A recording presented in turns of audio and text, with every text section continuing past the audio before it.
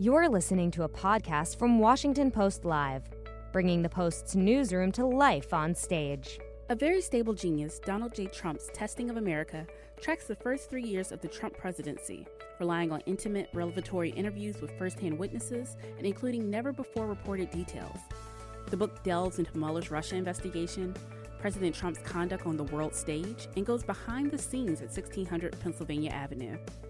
On January 24th, the authors of A Very Stable Genius, Washington Post White House Bureau Chief Philip Rucker and National Investigative reporter Carol Leonnig sat down with the Washington Post Live to discuss their new book.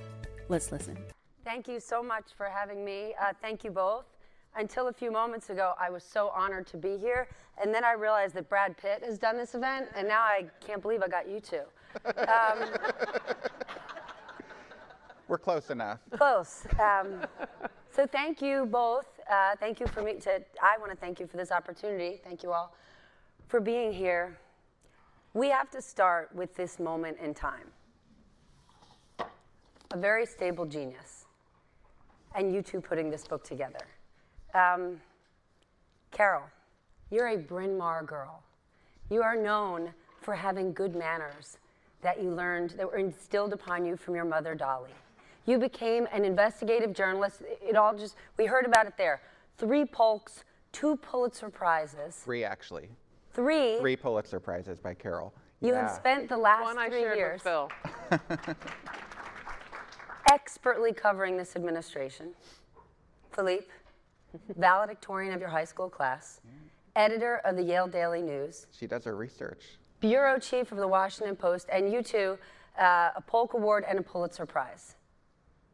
You have written a book that in 3 days is the #1 book on Amazon.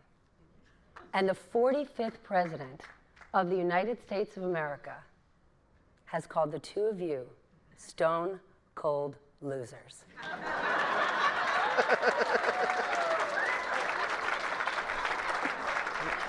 If there was ever a reason to get something tattooed on your body, it is stone cold losers. How do you feel? It's unreal. We always think we're the biggest nerds in the room.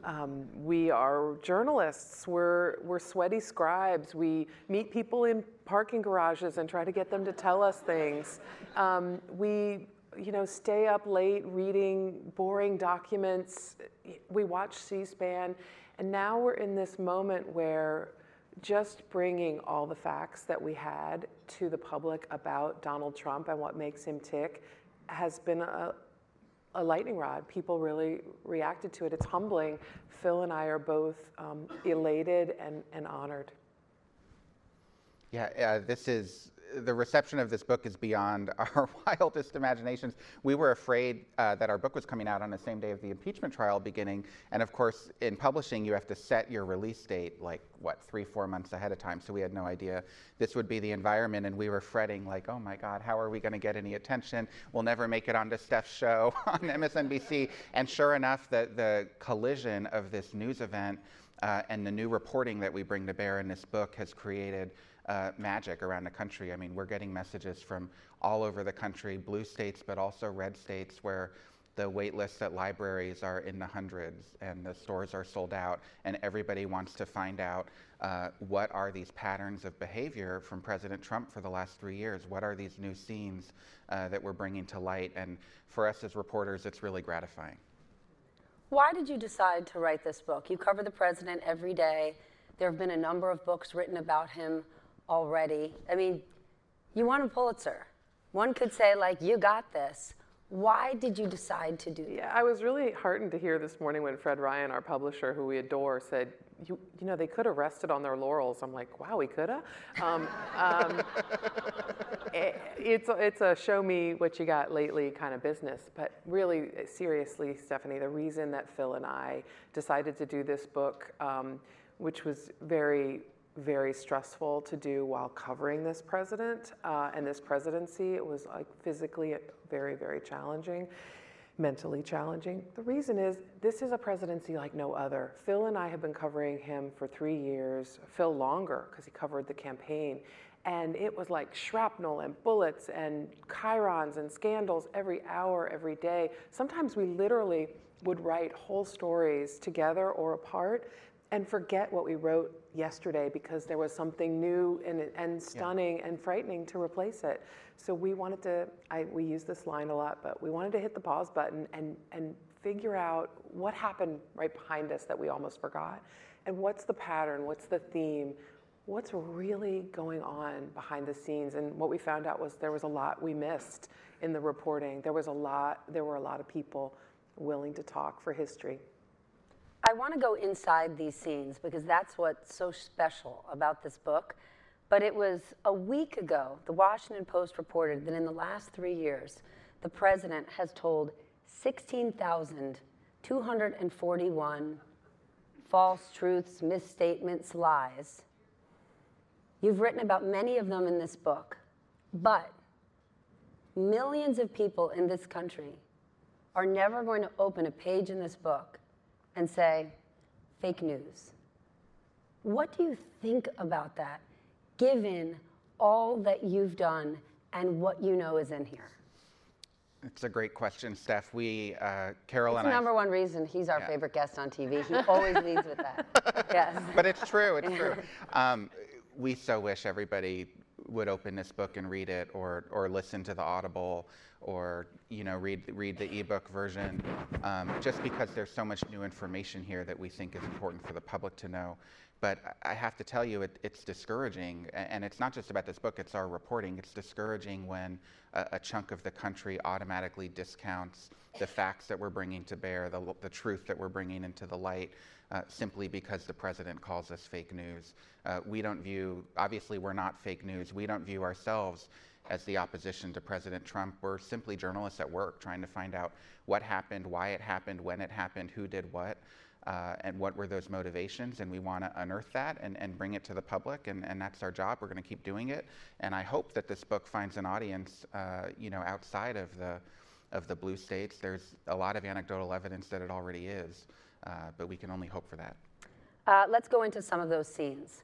Many of us had heard about this famous July 20th, 2017 meeting in a room that the president finds impressive, the tank at the Pentagon, where General Mattis, Rex Tillerson, and Gary Cohn had this idea, and others, that they were going to be giving the president a deep dive, a tutorial on American interests abroad.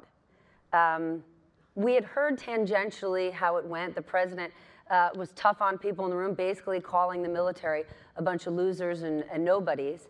But until this book, all we had heard from a person firsthand in the room was from General Dunford when he spoke to my colleague Andrea Mitchell about it. We have that clip. The president says he loves his generals. You were with him in the tank this week. How does he interact with you? Is he a good listener? Can you He loves take me. us? He loves you.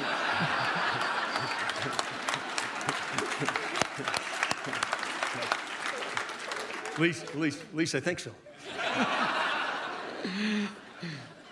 Look, I'm not surprised you asked me the question, but you'd be surprised if I answered it. No, I mean, just if you could describe the kind of interactions. Sure, he's a very curious individual. He asks a lot of questions. He asks a lot of hard questions, and the one thing he does is he questions some fundamental assumptions that we make as military leaders. Another way to put it, he called them a bunch of dopes and losers. This is the same meeting we had reported later. Rex Tillerson described the president as a moron. Yes. Take us there. This is a emotionally scarring day in the tank, a sacred space for the military, because this is where the decisions of war and peace are made, where the generals of the president, the flag officers come together to really map out the way to protect all of us and keep us safe at night. The president is brought there with the plan, again, as you said, by Tillerson, Cohn, and Mattis, to sort of get a briefing on what keeps us safe. He keeps asking, why are these troops here? Why do we spend all this money? Why are these bases in the Korean Peninsula? And he's rejecting and fighting with them all the time. So they want to just create a Schoolhouse Rock kind of episode for the president to explain. Was there dancing involved? No, but there were charts. There were charts and graphics and things to keep his attention because, you know, his intelligence briefers say that it's really hard to keep his attention if you don't have pictures and you don't have his name listed places. So they did all of that. And they were also serious because they really had deadly serious things to talk about and they don't want to fight with him anymore. But the problem was the president wasn't having it. He did not like this Schoolhouse vibe and he began berating them. So when Dunford says here, you know, the Joint Chief, the chairman of the Joint Chiefs of Staff says, you know, he's a curious individual. What we heard from the sources was he was barking. He wasn't asking. He was saying a lot of terribly derisive things to them. And what's interesting is Phil and I, from my perspective, we feel like we knew this story when we started reporting because people who before us had written about this scene and described it, most notably Bob Woodward, I mean, like our icon at the Washington Post. However, there were people in the room who had promised they would never say some of the epithets that the president hurled at them. Dopes and babies was one, but actually the one that was worse to them was when the president said, I wouldn't go to war with you people. That was a chiller. That was the worst curse word with no curse words that you could say. And they finally agreed to talk to us about it because we explained to them, this is history, we got to get it right, and you have to make us get it right. So they laid bare this moment. I think it's interesting to mention about Dunford for a second, and I'm glad you played that clip, Steph, with Andrea. He thanked Tillerson later for another moment because Tillerson stands up in the tank when everyone is silent. All these flag officers refuse to speak back to the president. Mattis has his head bowed. And we're told Tillerson realizes none of these guys can talk back to their commander-in-chief. So he stands up and says, no, you're wrong, Mr. President. He does it again in a December scene. And Dunford calls Tillerson late at night and says, thank you for taking the bullets for us. You protected us and I'll never forget it. But if the president's conduct is so outrageous, if he has such disregard for our national security, our experts, and it would warrant Dunford to call Rex Tillerson, who maybe left this administration more humiliated, having lost the most reputationally than anyone else. If all of this is so true and the president is such a danger, why don't any of these people come out and say it in public? You know, it's the question so many people have been thinking about over the last year because Mattis wrote his book but did not really address his experiences with Trump.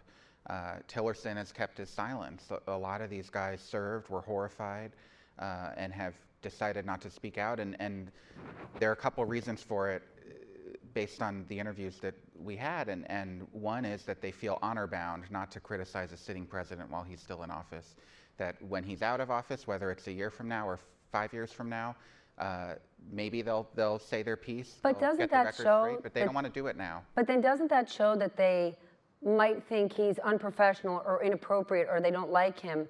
But doesn't that show that they don't consider him a national security risk? Because if it was actually putting the American people at risk, you would break that. And yet, and we're not saying these specific individuals, yet some of these people who worked in the administration do view him as a national security risk. On the back of the book, we have a few quotes from senior people who worked in the administration, and one said, "I've served the man for 2 years. This is what this person told us. I think he's a long-term and immediate danger to the country." And you know, that feeling came out from some of the on-the-record testimony during the House impeachment inquiry from some of those national security and intelligence officials, but it is felt deep within this government, especially at the Pentagon, at the State Department, in the intelligence agencies, and yet those officials are so fearful of speaking out because of Trump's tendency to retaliate and vow to seek retribution on anybody who's not loyal or disloyal. And it's not disloyal to the country, it's disloyal to Donald Trump personally. That's the North Star for him. Did Rex Tillerson lose the most? I mean, there were other people who joined this administration who, you know, it was like winning Powerball that they got this job. right? And I don't mean it in an insulting way, but truly, Sean Spicer, a few years ago, was wearing a bunny suit at the White House Easter egg roll. That was his role. He then got to be press secretary. Rex Tillerson was CEO of one of the largest companies on the planet, and look what he went through. I think we can't speak for how he feels or his motivations, but I take your point. This is a blue chip guy who, my understanding from talking to a lot of people, is that he felt very much a duty to serve. He was excited about this presidency in the sense, I think, that General Mattis and Dunford and even John Kelly, who was his Homeland Security Secretary and then his Chief of Staff, they felt this was going to be slightly almost like a public good for them to guide this novice who was the president and happened to be the Republican Party standard bearer, although he's really not a member of the Republican Party in any traditional way. I would poke a little at the premise. Rex Tillerson's doing fine. He's in Dallas. He's buying gorgeous mansions. He is going mansions with an S at the end. Totally. Wait till you look online. Not just one. Yeah. He's doing pretty well. And he said in his public statement, I am always grateful. I will never regret the chance to serve. There are other people who have found a really hard time getting jobs in the wake of serving Donald Trump.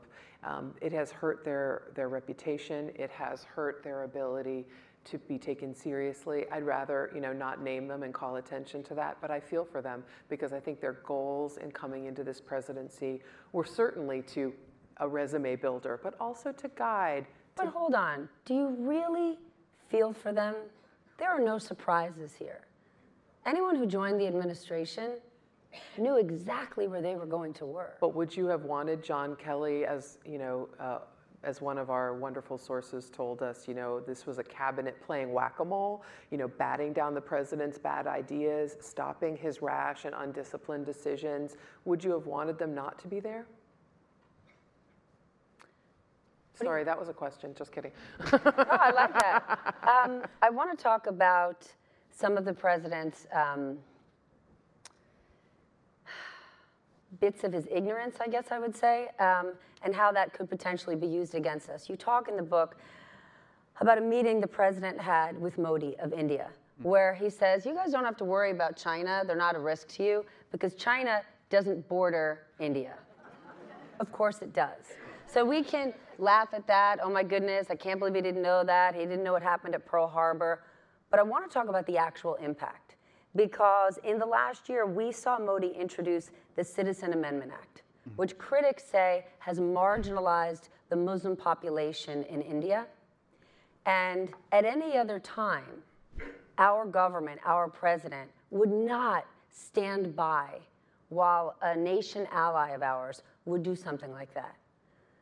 Is this an example of other world leaders using the president's ignorance to advance an agenda that they couldn't at any other time? It's a good point about Modi. After this meeting, and it happened early on in the Trump presidency, Modi was just so shocked by the apparent ignorance of President Trump about that region and about India's complex geopolitical situation that India backed away from the U.S. for a bit. Now Trump and Modi are much closer 3 years later, but the consequence for the U.S. is we had a trade partner who had opportunities to be working with China, to be working perhaps with Russia, with other countries there. They don't have to be allied with the United States, deciding to back away from the United States because of the president's policies. And we see this play out elsewhere. There are other leaders around the world who have decided that they can find ways to manipulate Trump and his administration because of the lack of experience and knowledge and sophistication in world affairs and geopolitics. We see it in the Middle East. We see it the way the Saudis have treated the United States. We see it in other areas as well. And another consequence of the ignorance issue, if we want to call it that, and this is illustrative through that Pearl Harbor example where Trump is going to visit the USS Arizona Memorial and tells John Kelly, John, what is this all about? Like not really understanding what happened there, is Trump's just disconnected from the American story. He doesn't because of his lack of historical knowledge and interest in reading history and understanding it, he doesn't fully appreciate the American story, where we came from, what our history is, what decisions have been made in the past, and what leaders have learned from them. And so he's acting on the fly based on his impulse and gut, which, to his credit, sometimes is really right, but without that base of knowledge. Sometimes it's right. Sometimes the Washington insiders get themselves so ruffled about how unprecedented things are, so ruffled in a way that the American people don't care. An example would be the amount of turnover in the White House or the amount of open positions. Yeah. When you speak to Washington insiders, they are aghast with how many open positions. But when you speak to voters, and I don't just mean red state voters, I mean a lot of voters, they say, I don't know, haven't I always thought the government is super bloated? Can't we use a few less deputies of deputies of deputies? Totally. I mean, that's one of the, just your question raises the issue of how people feel in, what are derisively called flyover states. Germantown or Frederick, Maryland, not a very long drive from here. I've heard voters say, you guys are so hard on Donald Trump. You keep pressing him about this issue of, wow, people keep getting fired. Well, maybe he should fire more people. Maybe we should get rid of a lot of the State Department. They don't have as much exposure and experience. Like if you worked in the State Department, you would understand why a principal deputy or a deputy chief of staff actually is critical to getting a policy decided and get the ball moved forward. But, this to me raises the larger point about Donald Trump, which is, man, he is a master connector with people who are angry at the government, frustrated, feel like their taxes are too high, feel like Congress is do nothing, which in some respects he's totally right about. But he's been able to make them feel he's their fighter, he's their champion. And government waste, there's nothing but readers for that. Can we talk about the president's emotional intelligence? You have been to many, many Trump rallies. Yesterday, I was in Western Pennsylvania. Mm-hmm. I was in coal country where many people are scratching their heads saying, why does the president's base stay with him even though the policies he promised them, the jobs he was going to bring back, he hasn't?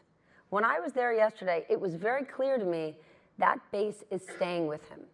And they don't feel like, yes, maybe he hasn't done anything in 3 years, but they said, we've been suffering for 40 years. And no one came here.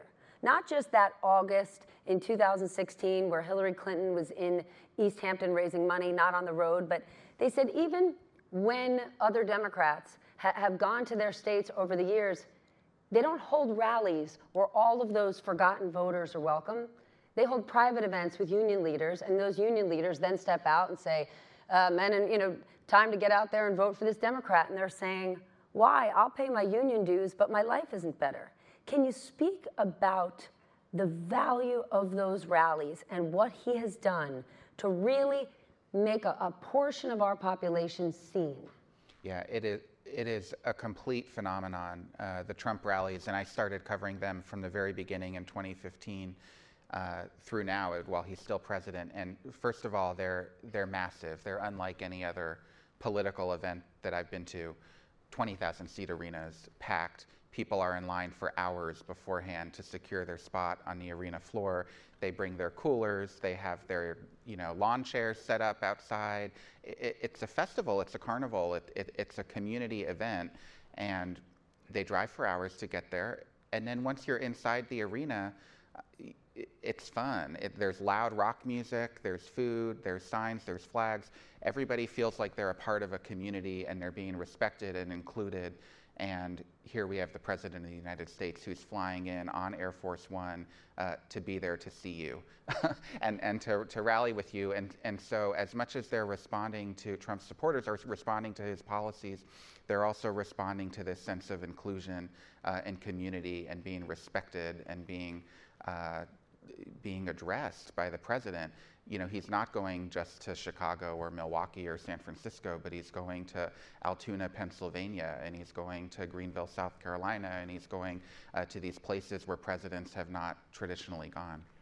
And I would add to that, Phil knows these rallies like nobody's business, and he's tramped through unbelievable mud to get to them on time. He's really an impressive. I've invested in several pairs of noise-canceling headphones because it's so loud. The rock music is so loud, I can't work in that environment. But go ahead. Would you say they're joyful events?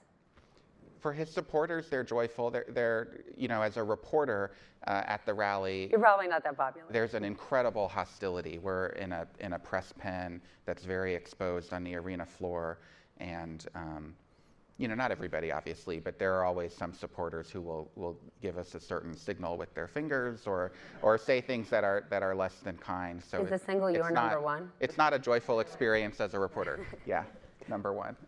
I would add, in addition to his amazing work ethic, that Phil's right that the people who are at these rallies feel included, but there's something else they're feeling, Steph, which is being politically incorrect, whatever that means for you, but being incredibly raw is also celebrated at these rallies. And if you see people using epithets, if you see people using racist terminology, if you see people body part names on signs, all of that's welcome. I found it really troubling to dig down into one of these rallies where an African-American woman who came to protest the president's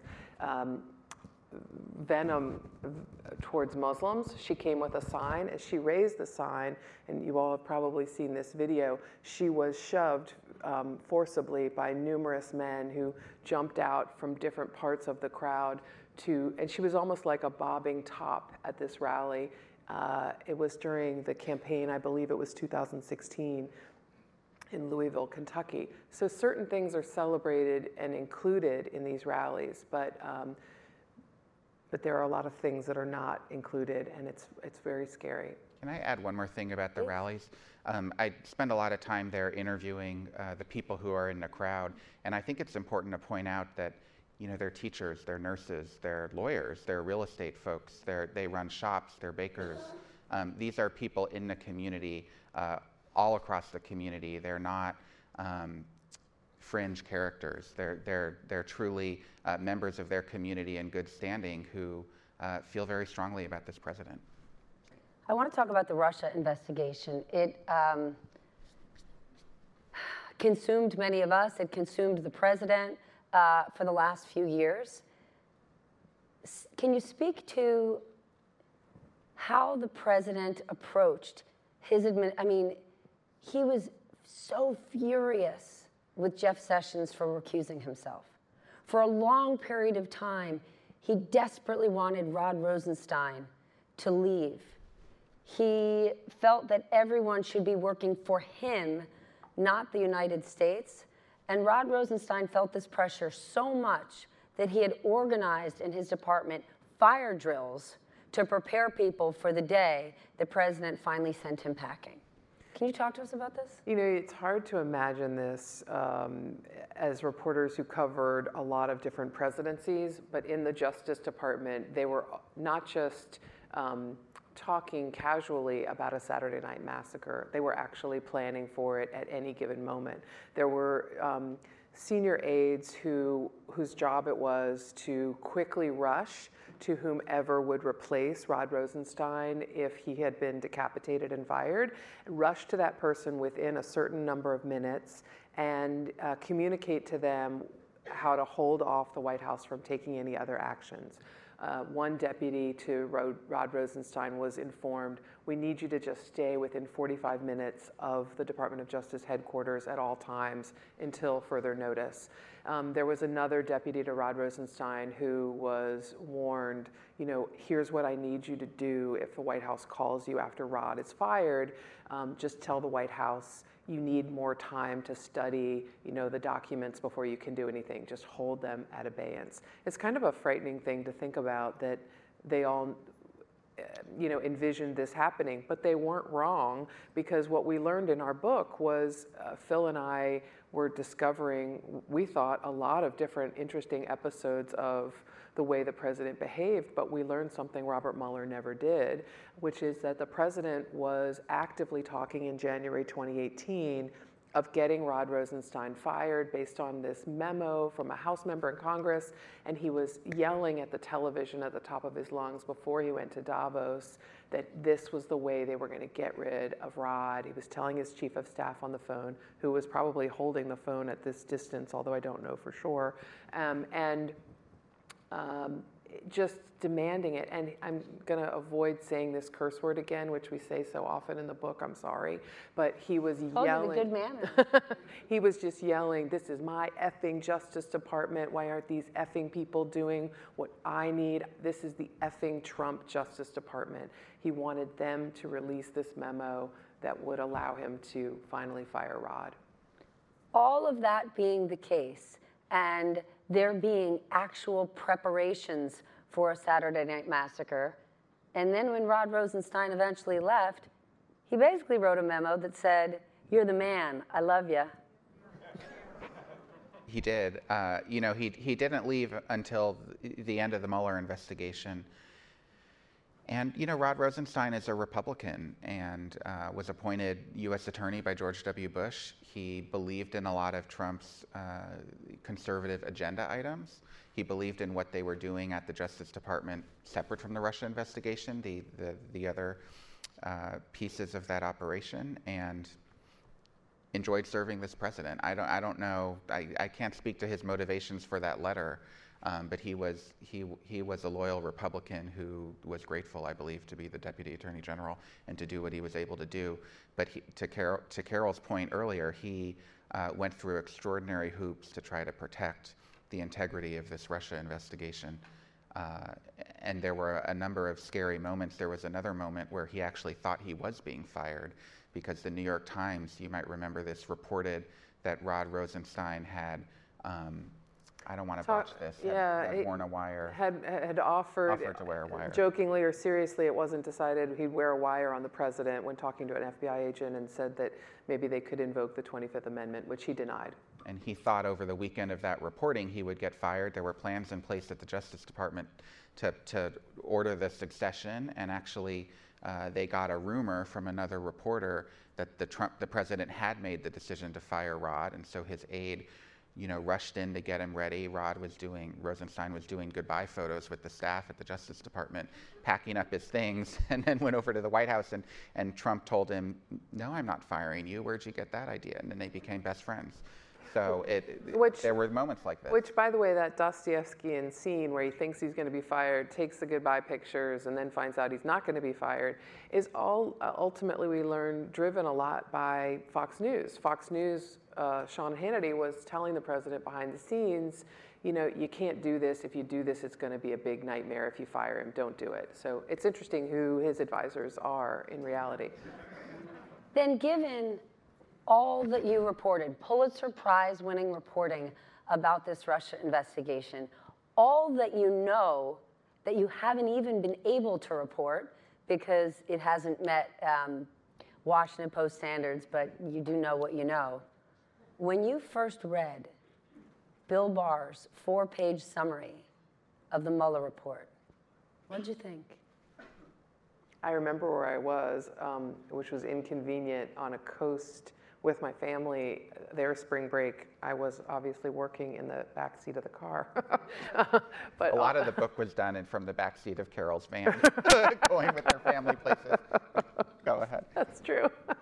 I remember reading it being, wow, this isn't really what I was expecting, because I even know about more coordination between the campaign and the Russians who were operatives for the Kremlin. I'm surprised by this, but we, as you know, Steph, we came to find out that Barr's summary of the events and his claim that the report exonerated the president was highly misleading and led to a really interesting contretemps and dispute between he and his good friend Bob Mueller. They'd gone to each other's children's weddings, and this started a phone call between the two of them where Bob was like, you're going to need to issue some sort of clarification.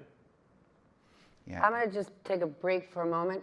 If someone could come grab this, I want to share some of the Twitter questions, but I think they've given me the wrong Twitter page, because the questions I have are about have any scooter or e-bike mobility firms committed 100% to clean electricity. So if somebody from Washington Post Live wants to We're grab not qualified for that one. and give me a new one, I'm happy to talk scooters. I'm guessing you don't want to. Sorry. How did you feel when you saw it? Like, help me understand the impact on this newsroom when the days even following Bill Barr's assessment and the president saying, look, nothing to see here, and here we even are months later when a lot of the American people feel like, well, wasn't that nothing much? You know, it was a long period. You know so much. And we know so much now that we didn't know in real time. What we didn't know in real time, but that's documented in the second to last chapter of the book, is how alarmed Mueller and his team inside the special counsel bunker were with how Barr treated their report. And there were angry phone calls. There was a letter. Mueller actually called Barr to complain. They felt like they felt like Barr and his deputies were misleading the public, and there was a PR problem. Mueller even contemplated putting out some sort of statement to refute the 4-page Barr summary. That didn't happen, obviously. Why? I'm sorry? Why? Well, the special counsel's office had not commented publicly on really anything throughout that whole 2-year investigation, and they weren't prepared to break that protocol. They wanted Barr to issue the executive summaries from the report, which documented in much plainer language the nuances of the report and made clear that the president was not totally exonerated, as the president had been claiming on Twitter and in public. Barr wouldn't do so. Barr and his team felt they were going to release the entire report once it's redacted and ready. That ended up taking, I think, about a month, and there was this whole waiting period. But in our newsroom, we knew that Barr's summary was not the full story, and we knew, obviously, that Trump was not totally exonerated because even the summary acknowledged that much. And so there was just a period of waiting to see the full report. We wanted to see the actual facts for ourselves before we could assess and draw conclusions about what the president did or didn't do. But you know, to add to that, there was a huge political and almost like gamesmanship advantage to what Bill Barr did, because he was the first word and the only word. Because Mueller, one thing Phil and I talked a lot about in writing this portion of the book was Mueller was like sort of operating in a 1950s good guy DOJ dragnet way, and Bill Barr was operating in Trump world where, you know, hey, whoops, you didn't get your report out, but I got my press release. It was really it was dead silence from the Mueller people, and Barr controlled the story, so to speak, just as Trump has. I just want to read a quote that I think is really powerful to this point from Frank Figliuzzi, who you know from MSNBC, a former FBI colleague of Mueller's, who told us in describing how Mueller was outfoxed by Barr. We're the Twitter society. We're the digital streaming society. We're the scan the headlines to get some news society. That's not Mueller. That's not a 400-page report. Somebody's got to show their face on a TV screen and scream and yell. What many of us have asked is, in the age of Trump, as steadfast as Mueller's been to the principles of democracy that got us here, has Mueller served us well with this style? The answer is no. That is chilling. Then let's talk about the president misleading the press and as it relates to the Mueller investigation. You talk in the book about how the president over and over said, I'd love to sit down with Robert Mueller. I'll answer his questions anytime. But behind the scenes, his lawyers pressed him, pressured him, begged him not to do so, knowing that, yes, he's a great salesman, but had he sat down with Mueller, he would, without a doubt, perjure himself. You report that the president had conceded. He had said behind the scenes to his lawyers, okay, you're right, I will never sit down with Robert Mueller. And then after doing so, John Kelly's doing an off-the-record meeting with the press, and Trump busts in and says, I would love to sit down with Robert Mueller. Can't wait to do it. Don't we have a tape of that? Actually, we do. Maggie Haberman actually caught the audio. I think we have that. Are you going to talk to Mueller?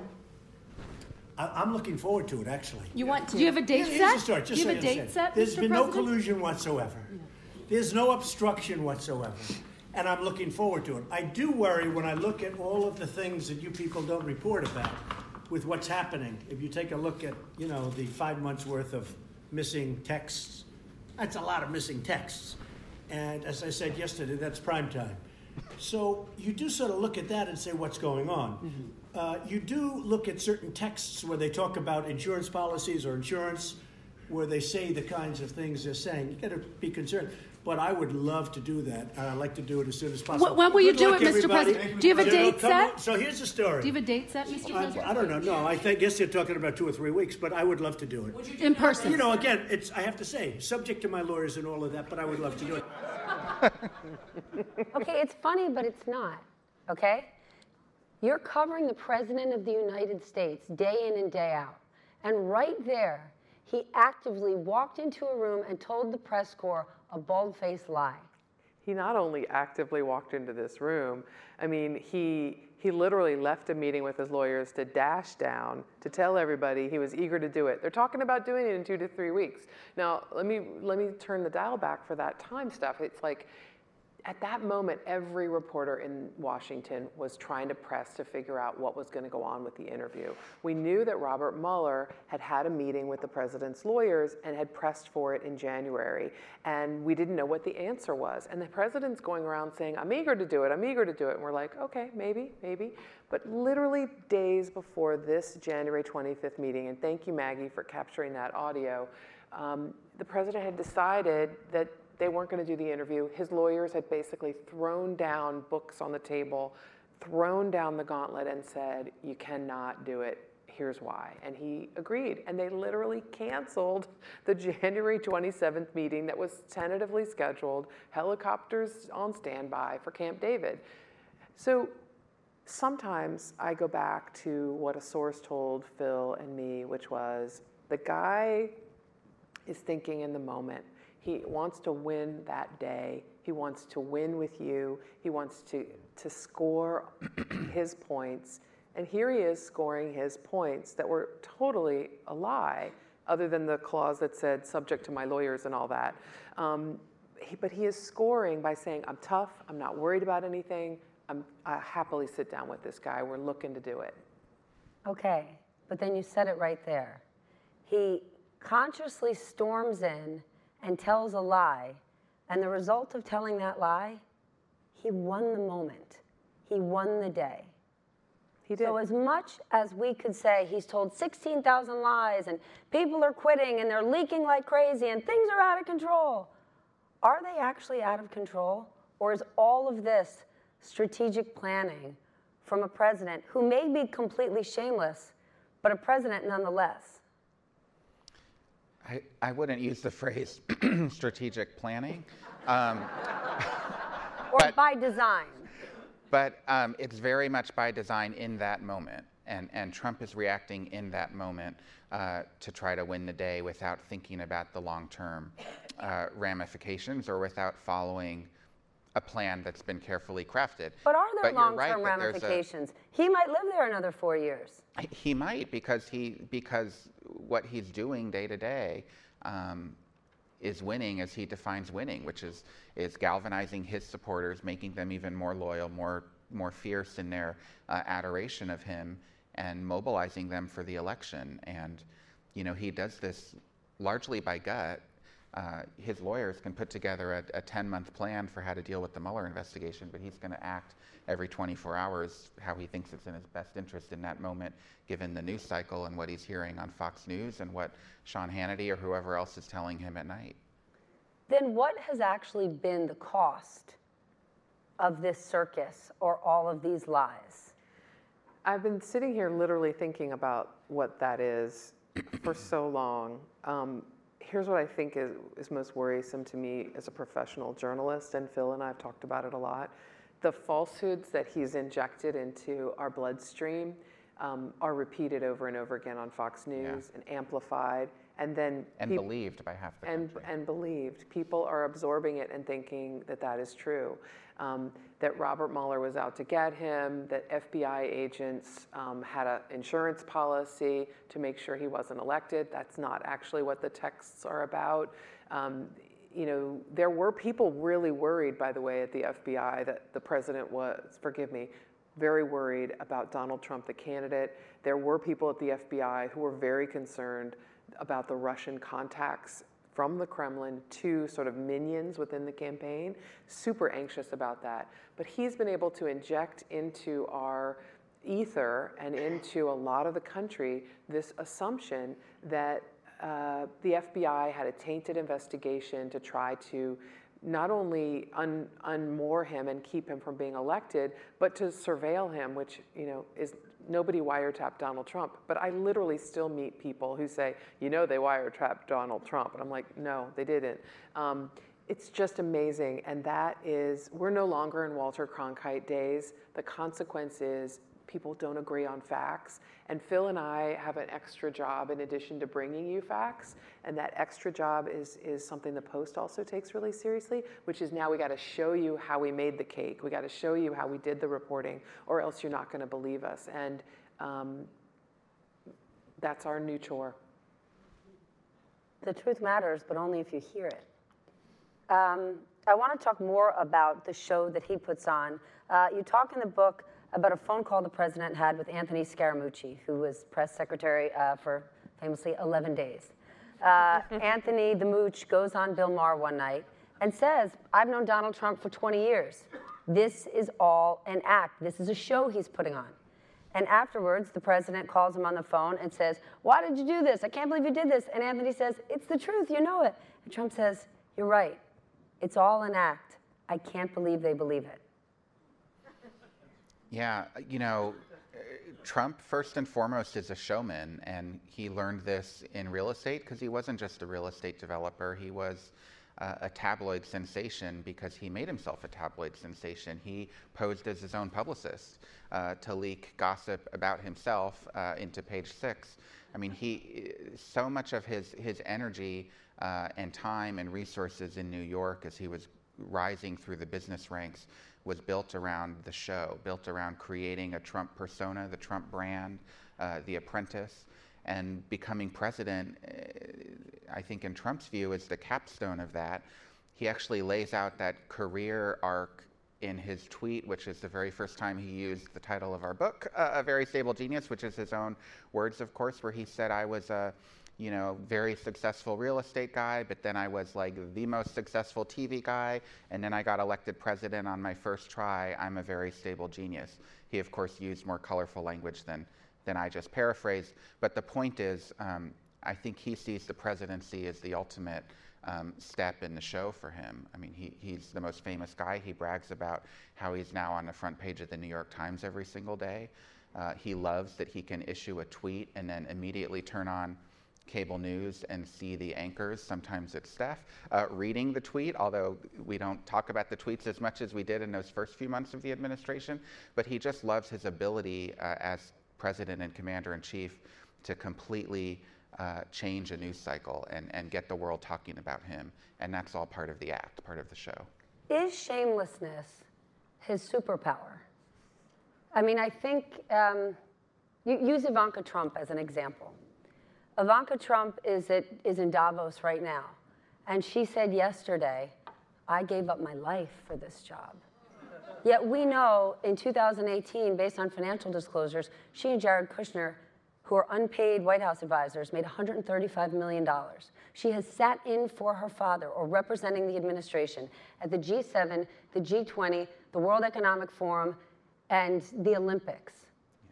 All of this being the case, we know that a New York judge has ruled that Ivanka Trump is not allowed to sit on a charity board because of misused funds in the Family Foundation for 10 years.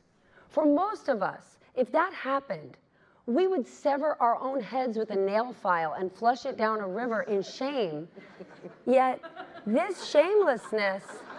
That's quite an image. I mean, just think about a little visceral stuff. I don't know. Imagine that. And then to say, I've given up my life for this. Is that shamelessness and ability to let a book like this come out and keep on rocking their magic? Shameless is a good word that I immediately get allergic, hivey feeling about because I'm a reporter and we don't give our opinions in adverbs. But I will say that if you want to talk shamelessness, then here goes. I'm gonna, Phil is like the dean of political reporting. I'm more of an investigative reporter and less about politics. I can't remember a presidency that would have survived the first few months of this one in which there was a travel ban against countries that obviously had a religious discrimination element in it as found by a court. I can't imagine a presidency that would have survived not one, not two, but 5 different cabinet members and senior officials traveling on private jets for private purposes to see a solar eclipse, to get a private tour of the Vatican. I mean, we could go on and on. How is it that those people not only were tolerated but kept on by Donald Trump? If you want to talk shamelessness, why is it that Ivanka Trump was allowed to use her private email in government correspondence, which is against the Presidential Records Act? Why was she able to use her government email in personal business transactions, which would certainly give her the imprimatur of the White House? If you want to talk shamelessness, why is it okay for all sorts of laws to be flouted that were enacted by Congress and signed by presidents? Why are we allowed to do that? It's a stunner every time, and it again doesn't go exactly to Donald Trump, it goes to voters. Why is it that this is the champion? And as someone in our breakfast this morning said, why is there no tipping point for voters when Donald Trump does it? Remember, the Washington Post broke the story where he literally said, braggingly, I just, because I'm famous, I can grab women in their blank.